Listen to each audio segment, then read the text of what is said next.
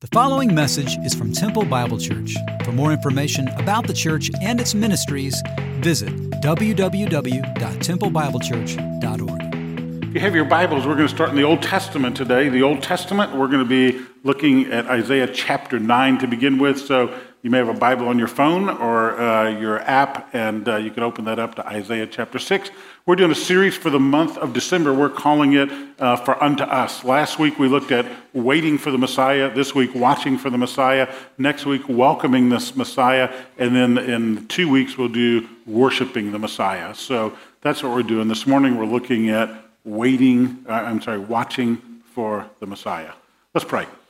Father, what a privilege it is to be with these dear friends once again. Father, to come together to study your word, to look at it. And so we pray, Spirit of God, that you would teach us in Christ's name. Amen. Watching. In a fit of marketing genius, someone came up with something just a few years ago that most kids in America are watching for every day in December. Maybe your kids get up, look for them. My grandkids certainly do. In College Station, this person's name is Fly. With our daughter's house, it's Sammy in Houston at our son's house. And when our grandkids get up, they do a search because they're watching, they're waiting, they're looking, they're longing to find what? Elf on the Shelf. I mean, that's it. How many of you have never heard of Elf on the Shelf? Raise your hand. Never heard of it. Raise your eye. I want to see. Go ahead. Never heard of Elf on the Shelf. You got to get a life if you raised your hand just now. That's the current phrase. I mean, in our culture, it's a huge deal.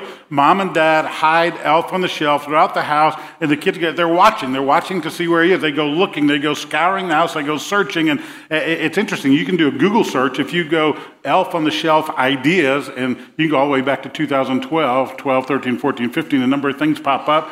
This is 2015. I love that. I love to lift, and so here's Elf on the Shelf with marshmallows and toothpicks. Here's Elf on the Shelf hiding in between. Some of you jotting down ideas right now for the rest of the weeks. I know you can just Google it up and find it.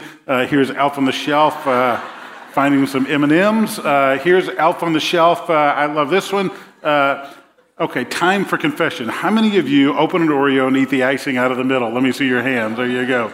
How many of you have never done that? You poor people, you. I love this. Here's Elf on the Shelf. Duct tape to the wall. So some dad decided he's going to do it, and there he is. Okay. Elf on the Shelf. Kids get up, they wait, they watch, they search the house, they scour the houses. I mean, I dare one of you dads to do this, take a picture and send to me this week. I'll pop it up for you next week. I can't do it because duct tape will never be strong enough to hold me to a while, I guarantee you that. But watching. In the first century, there were a lot of people watching. They're watching for someone called the Messiah. Scripture tells us there was a messianic hope. Messiah means Savior, so the people were looking for a Savior of the world. Specifically within Israel at that time, they were under Roman occupation. King Herod was a guy who was over the Roman armies there, and so they were looking for Messiah, for Savior. Their streets were occupied, their villages were occupied, their cities were occupied, and they wanted things to change. And so all the way from the Old Testament prophets, actually all the way back from Genesis, if you weren't with us last week, they were watching. So this morning I want to look at what they were watching for. We're going to look at four things. The nation was watching. The nation of Israel was watching. We're going to see that people within the nation were watching, certain groups, political parties as well as religious parties. We're going to look at a family that was watching for the coming Messiah. Then we're going to look at two individuals watching for the coming Messiah. So we're going to begin with the nation that was watching. The text you have in your hands, or I'm going to pop it up on the screen in front of you, is a very familiar Christmas passage. Most of us can quote it. Why don't we read it together? Would you read with me? For to us a child is born, to us a son is given, and the government will be on his shoulders, and he will be called Wonderful Counselor, Mighty God, Everlasting Father, Prince of Peace. So when you look at that verse, there are a number of things to point out. First of all, this is a child that's going to be born, whoever this Messiah is going to be. He's going to be a child that's born, a son who's given. So it goes back to the concept of virgin birth. A child is born, that says humanity, a son is given. God is the one who gave this son. You give someone as a gift, and so the given is there. The other thing you'll see in this verse is when you look at the four couplets at the end, Wonderful Counselor, Mighty God, Everlasting Father, Prince of Peace, when you look at those four couplets describing who Messiah would be, two of those things describe him as God. So whoever this Messiah is going to be God incarnate, God in the flesh. The two are mighty God, everlasting Father. Those are attributes of God.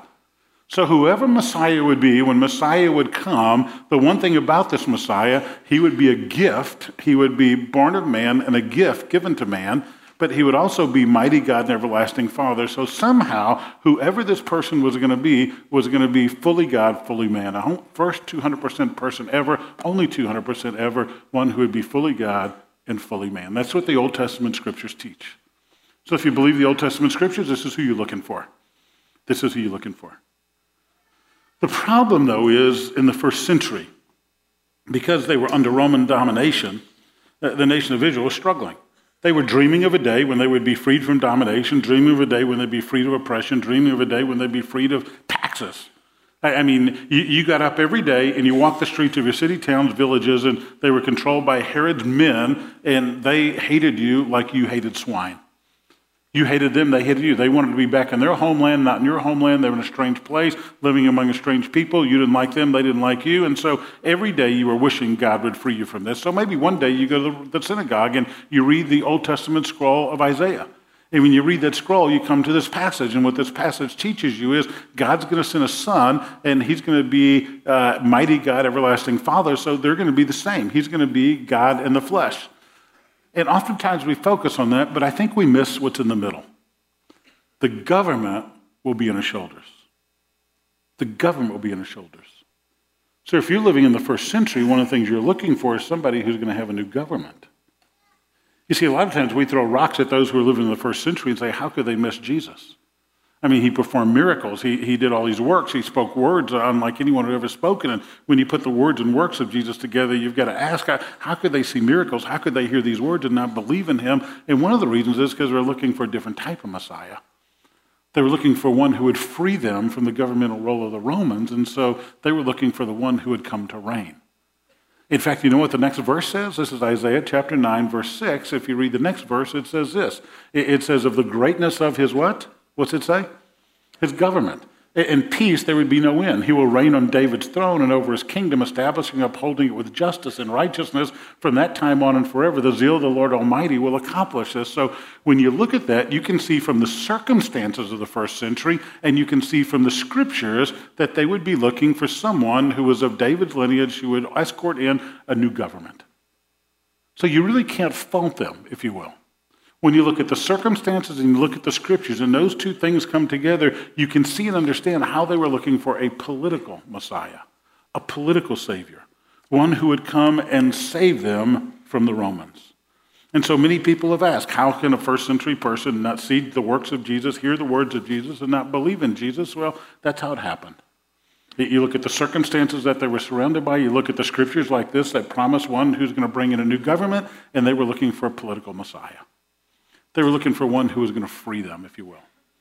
But before we throw rocks at them, put yourself and your family in their shoes or in their sandals. I mean, just do that for a second. We have nations in our world living on the domination of other nations, and the one thing they want to do is throw off the yoke of those governments so they can be free to live in their own land. So nothing has changed. And before we throw rocks at them in the first century, recognize that 2,000 years later, we have so much more. We have the completed canon, the Word of God, the Scriptures. We have Old and New Testament. We have not only that, we've got the testimony of 2,000 years of changed lives of folks like you and folks like me who've trusted Christ as our Savior for the forgiveness of their sins. So we have so much more than they had. We can look back and see the time when Jesus was on this planet. We can look back and see his works. We can look back and read his words. We can look back and see 2,000 years of church history in which lives have been radically changed to his glory. So we have all that, but people still reject Jesus. Even today, they'll say he's a good teacher, he's a good prophet, he's a good man. But Jesus himself said, I am the way, the truth, and the life. No one comes to the Father except through me. And that's the claim of either an idiot or one who fulfilled that claim to be God in the flesh. And so they missed Jesus in the first century. One author puts it this way. It's easy to criticize the contemporaries of Jesus for not believing in him. But when you realize how he came and what they were looking for, you can understand their skepticism. Jesus didn't fit their concept of Messiah. He came from the wrong background. He had the wrong pedigree. He had the wrong hometown. No Messiah would come from Nazareth. That was the back alleys of Israel. It was a small hick, one stoplight town. If we were going to do it today, what I like to say is he would be like Bubba from Buckholz. Okay? I mean, you're going to trust Bubba from Buckholz to be the Savior? I mean, that's what we're talking about. And this guy goes on and he writes, he didn't fit their notion of a Messiah. I mean, he fed the masses with calloused hands of a carpenter. He raised the dead wearing bib overalls and a John Deere tractor hat. They expected kings and chariots from heaven, but what they got was sandals and sermons and a Galilean accent, so they missed the Messiah. And for 2,000 years, people have been rejecting Jesus since. Happened then, it happens now. Good man, good teacher, good rabbi, good prophet, good person. And he's saying, no, I am the Son of God incarnate. He who has seen me has seen the Father. And he's been rejected since. Just an aside, you heard me last week say, I love the holiday season. Just love the holiday season. I love the whole Christmas season, but I recognize for everybody that's not the case. I recognize for some this is a very difficult time. Some of you have dear family members who have passed away. Some of you come from families where things have split up and they're not right. Or some of you want this Norman Rockwell experience, and the expectations are so great, but it just doesn't happen. And for some of you, Christmas is a difficult season. For some of you, it's a painful season. You've experienced rejection by a spouse, a friend, a son or daughter, a mom or dad, or a fiance or boyfriend or girlfriend. Rejection's painful.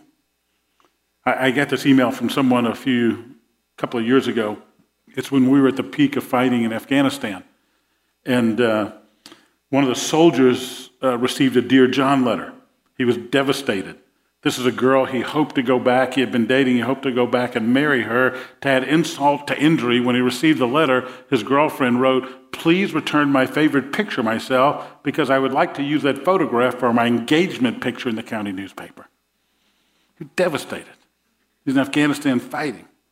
His comrades saw what was happening, and so his buddies came to his defense. They went throughout the barracks. They collected pictures of all their girlfriends. They filled an entire shoebox with pictures of their girlfriends. The jilted soldier put them all in a shoebox and mailed the shoebox filled with these girls' pictures to his ex-girlfriend. He wrote a note, "Please find your enclosed picture and return the rest. For the life of me, I can't remember which one you are."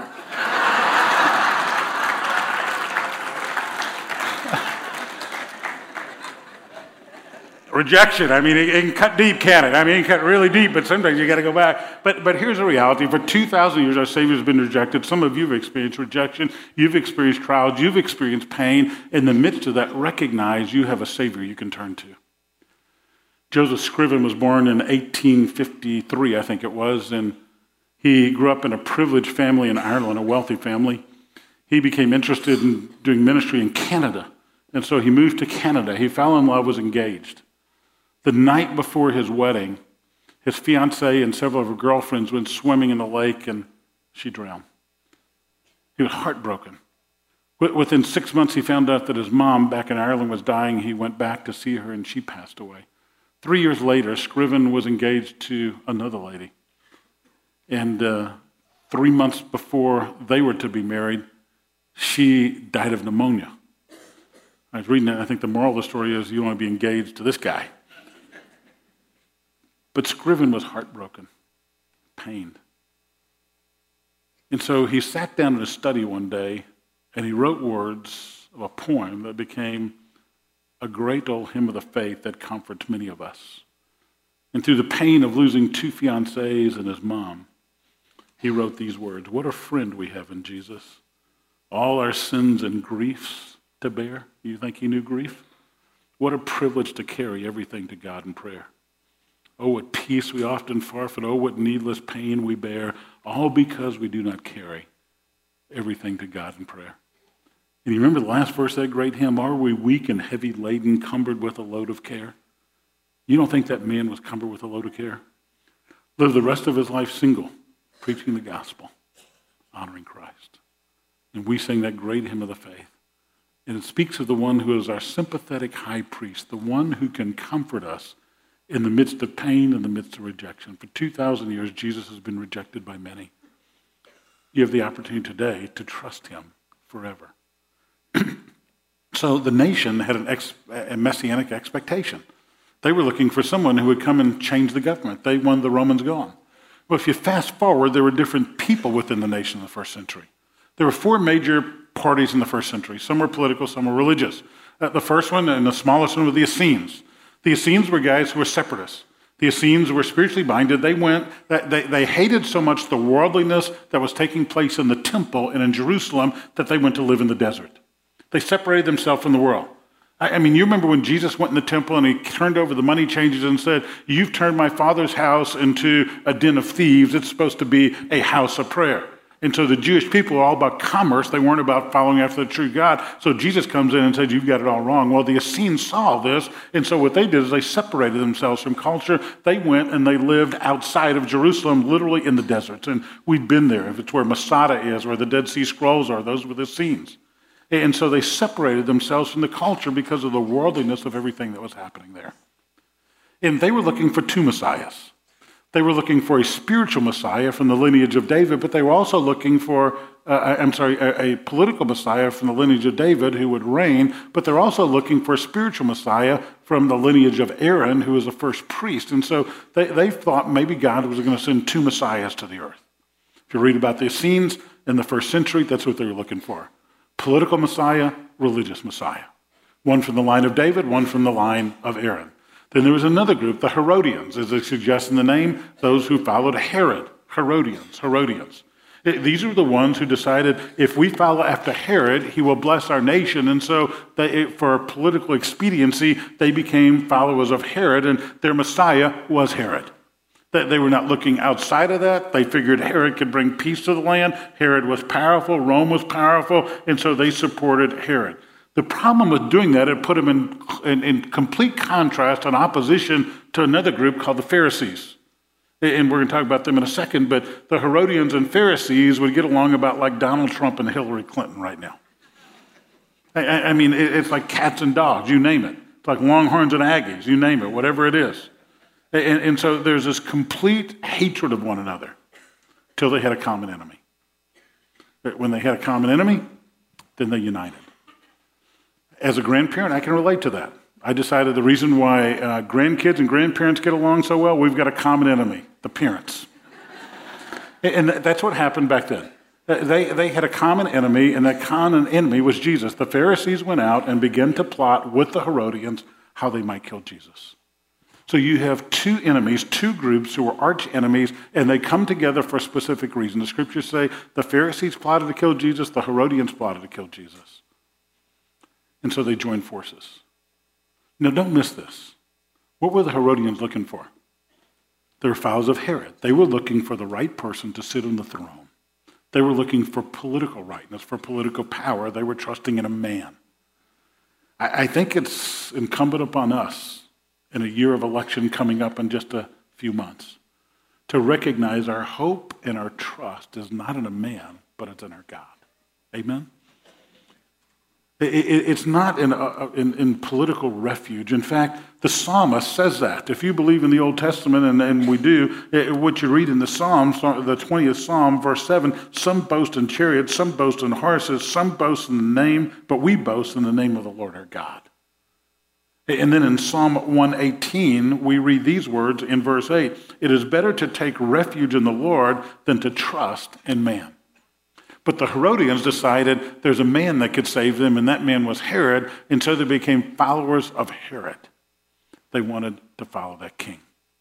So their trust was in a man rather than God. Then there were two other groups, the Pharisees and Sadducees. These are very familiar names to those of us that study the New Testament. I mean, when you look at these names, now, let me ask you a question. How many times in the Old Testament do you read about the Pharisees and Sadducees? Not a trick question, I want you to think about it. From Genesis to Malachi, how many times do you read the name Pharisee? From Genesis to Malachi, how many times do you read the name Sadducee? Not once. You're thinking, really? That's right. You don't read about those religious groups until New Testament. It's because the time between Malachi and Matthew, Malachi, last book of the Old Testament, Matthew, first book of the New Testament, there's a 400-year period. And it's during that 400-year period that the Essenes, the Herodians, the Sadducees, and Pharisees come to fruition. They come to being. The Sadducees were the religious liberals of the day. They didn't believe in the supernatural, so they were not looking for a Messiah. They didn't believe there was a Messiah. The Pharisees were the religious legalists of the day. They wanted a Messiah, but they wanted a political Messiah. Really what they wanted was a Messiah to come along and tell them they were right because they knew they were right. The Pharisees always knew they were right. You know anybody like that? Anybody married anybody like that? Don't raise your hand. I like the young guy who, an older guy said, well, how's your marriage going? I said, well, we've been married 2 years. He says, how's it going? Well, he said, I married Mrs. Right. I just didn't know her first name was always right. The Pharisees, they were interested more in a Messiah from the lineage of David who could bring the kingdom to earth. That's what they wanted. A spiritual, religious, and political kingdom. So you say, Gary, what's the point? The point I'm trying to make is, in the first century, there were those looking for Messiah, looking for a Savior. And there were some who weren't. Sadducees weren't looking. The Essenes were looking for a spiritual, political guy. The Herodians weren't looking for a spiritual guy. They had their guy, Herod. And the Pharisees were looking for somebody to come and tell them how great they were. The same thing happens today. There are those who want a Savior who will bring them happiness. They want a Messiah who's going to bring them wealth. They want a Messiah who's going to give them health. They want a Messiah who's going to give them 4 keys to being a better parent. They want a Messiah who's going to tell them 6 ways to have a better self-esteem. But the Messiah came so that we could have eternal life. And I think it's real easy to fall in the same trap that these first century groups did unless we recognize, you know the word Christmas? The first letters are Christ. Christ is Christmas. Otherwise, we miss it, just like they missed it. And what we see is that Jesus came as a fulfillment of Isaiah 9:6, wonderful counselor, mighty God, everlasting Father, Prince of Peace, and fulfilled all that. He came as the 100% God-man, fully God, fully man. And as a result, he is the Messiah. He is the one who gave his life. John Stott, the great theologian, said this: grace is God loving, God stopping, God coming to the rescue. It's God giving himself generously in and through Jesus Christ. So here's the reality of Christianity. God is personal. He's not distant, transcendent. He's a God who cares for you, who loves you, who offers you forgiveness for sin through Christ his Son. C.S. Lewis, the great scholar, said this: hostages in the hands of an evil captor yearn for freedom. So if you're a POW, you yearn for freedom. At the appointed hour, a loving father left the ransom.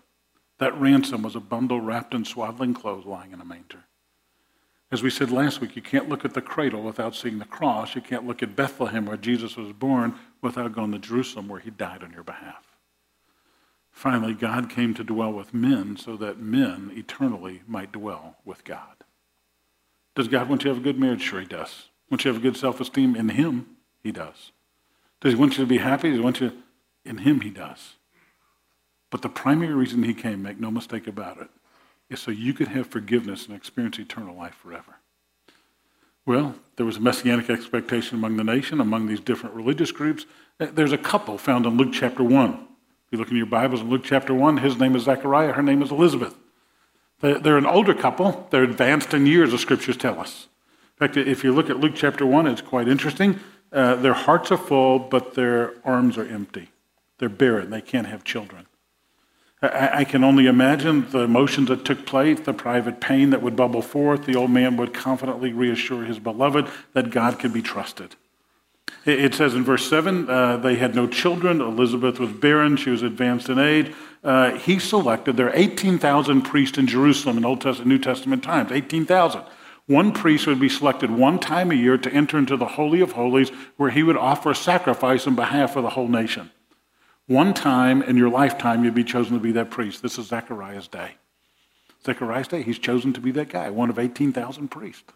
So he has this opportunity. When he gets in there, though, a strange thing happens. If you look at verse 11, he went in, and an angel of the Lord appeared to him, standing to the right of the altar. And Zacharias was troubled, and he saw him, and fear gripped him. You bet it did. You go in to make the offering, and all of a sudden an angel stands to you. And what does the angel say? The same thing angels always say when they appear. His first words are what? Don't be afraid. How many times have you heard me say, if an angel tells you not to be afraid, you need to be trembling right there? I mean, Gabriel appears to Mary. His first words to Mary, fear not. Angel appears to the shepherds. The skies are lit up with all these angels, and the first thing they say, fear not, I bring you good news of great joy, for unto you is born this day in the city of David a Savior, who is Christ the Lord. 3 times the angels appear in the first 3 chapters, and all times saying, don't be afraid, don't be afraid, don't be afraid. Be scared to death. The angel appears to Gabriel. Gabriel appears to Zechariah, and he says, your prayers have been heard. Zechariah, your prayers have been heard. Don't be afraid. Your petition has been heard. This is verse 13. Your wife Elizabeth will bear you a son, and you will give him the name John. And how does he respond? Zechariah in verse 18 says, how can this be? I'm an old man, and my wife is advanced in years. Now, let me give you a little marital advice. An angel appears to you. Don't tell that angel, my wife is old. He knows that already, okay?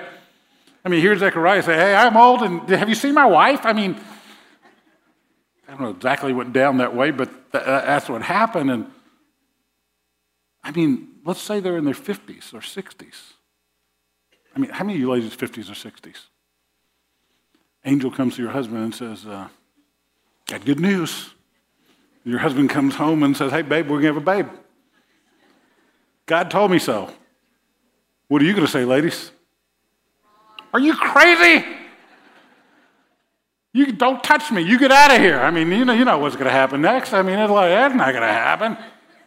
But that's what happened. I'm not making this up, guys, in the Bible. It's right there, Luke chapter 1. Then you go to verse 18. It says, how's it going to happen? I'm an old man. Gabriel says, I stand in the presence of God. I've been sent by him to speak to you, to bring you this good news. Behold, you shall be silent and unable to speak until the day that these things take place, because you did not believe what I said. And so he looks at Zechariah and says, you're going to be a mute. You're not going to be able to talk until this baby is born. And so the promise is given to this old couple. They're going to have the son they've been praying for. They've got full hearts, empty hands. Finally, the son's going to come. Elizabeth, it says later in the chapter, rejoiced. She believed. He doubted. She rejoiced. And so 9 months pass by. The baby comes. And in Jewish tradition, you always named a baby after the family.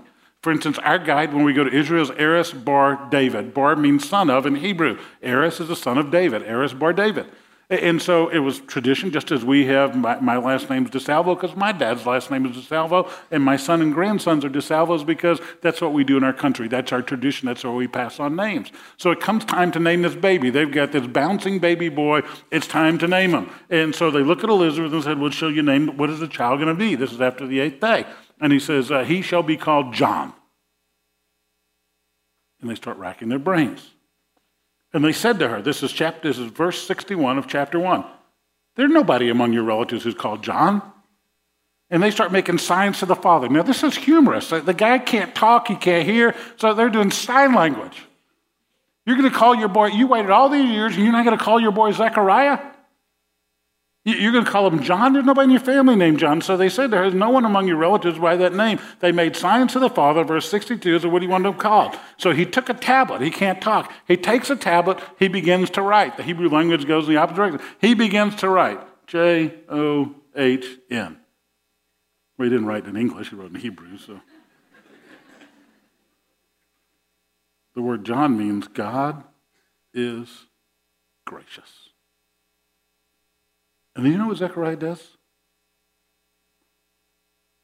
Zechariah, instead of focusing upon his son, whose name would be John the Baptist, focuses upon the Savior, the Messiah.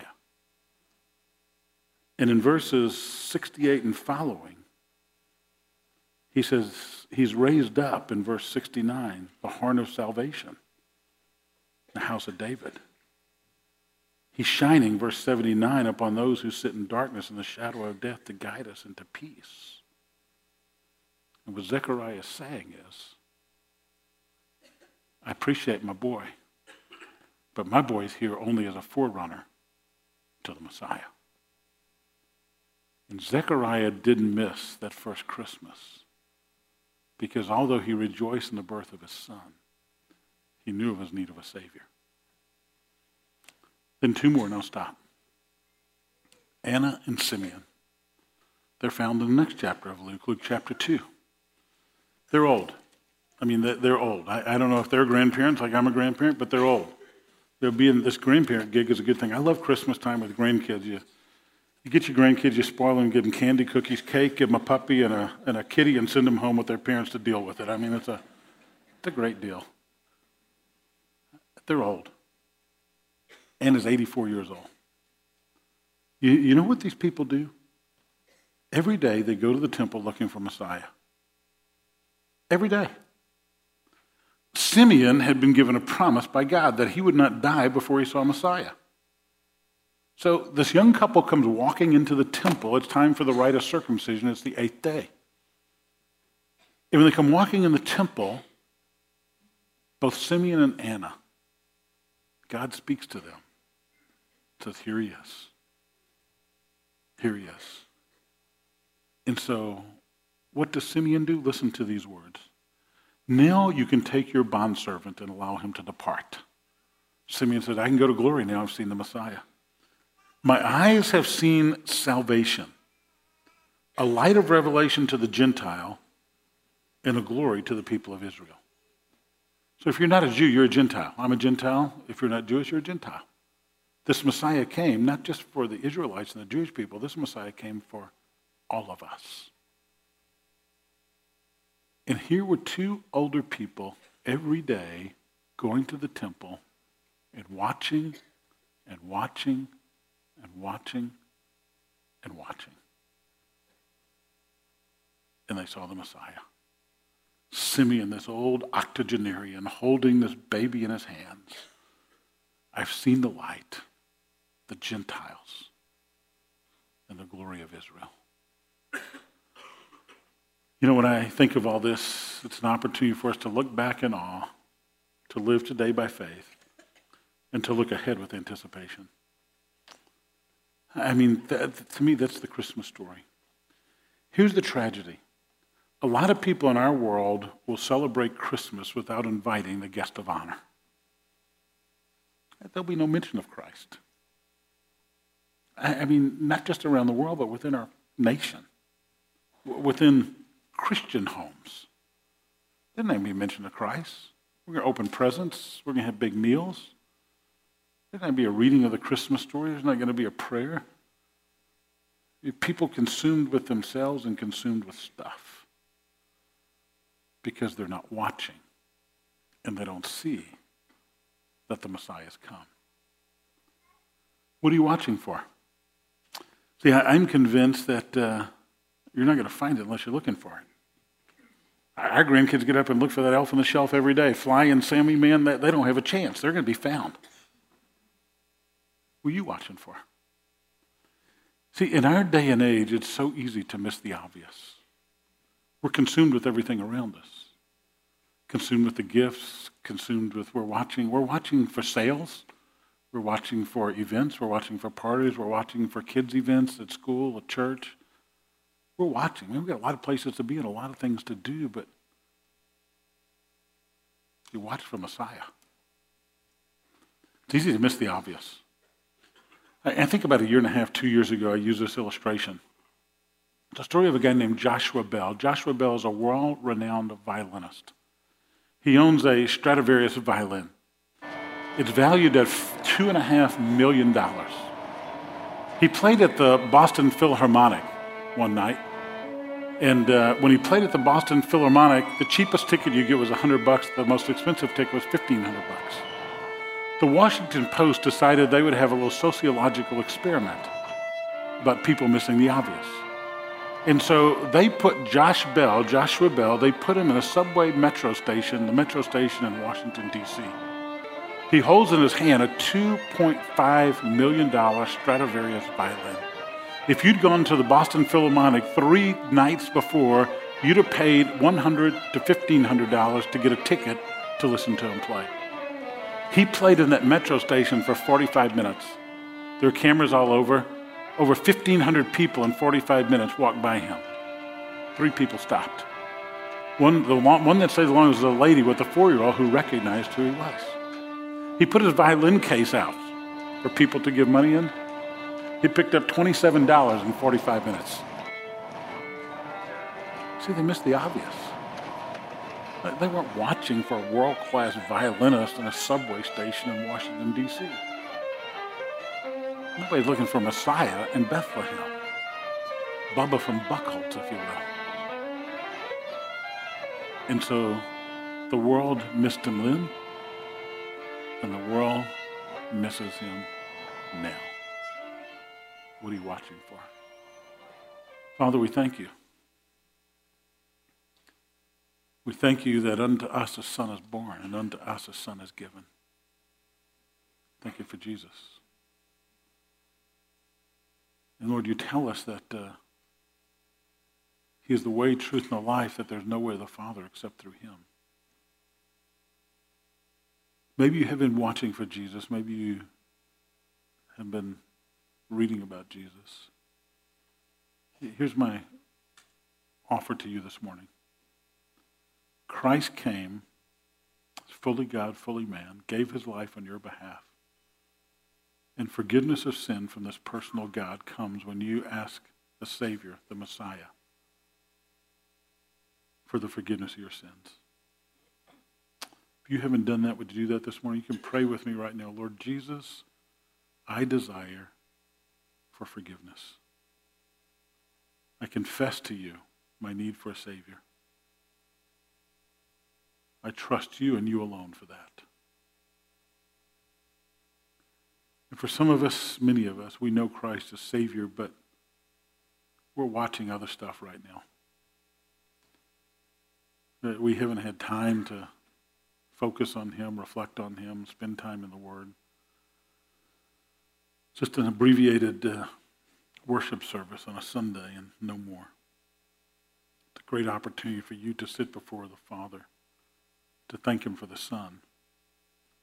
And then over the next couple of weeks, to celebrate the guest of honor. Make sure he's at every function you have. The invited guest, the Christ of Christmas. Father, thank you.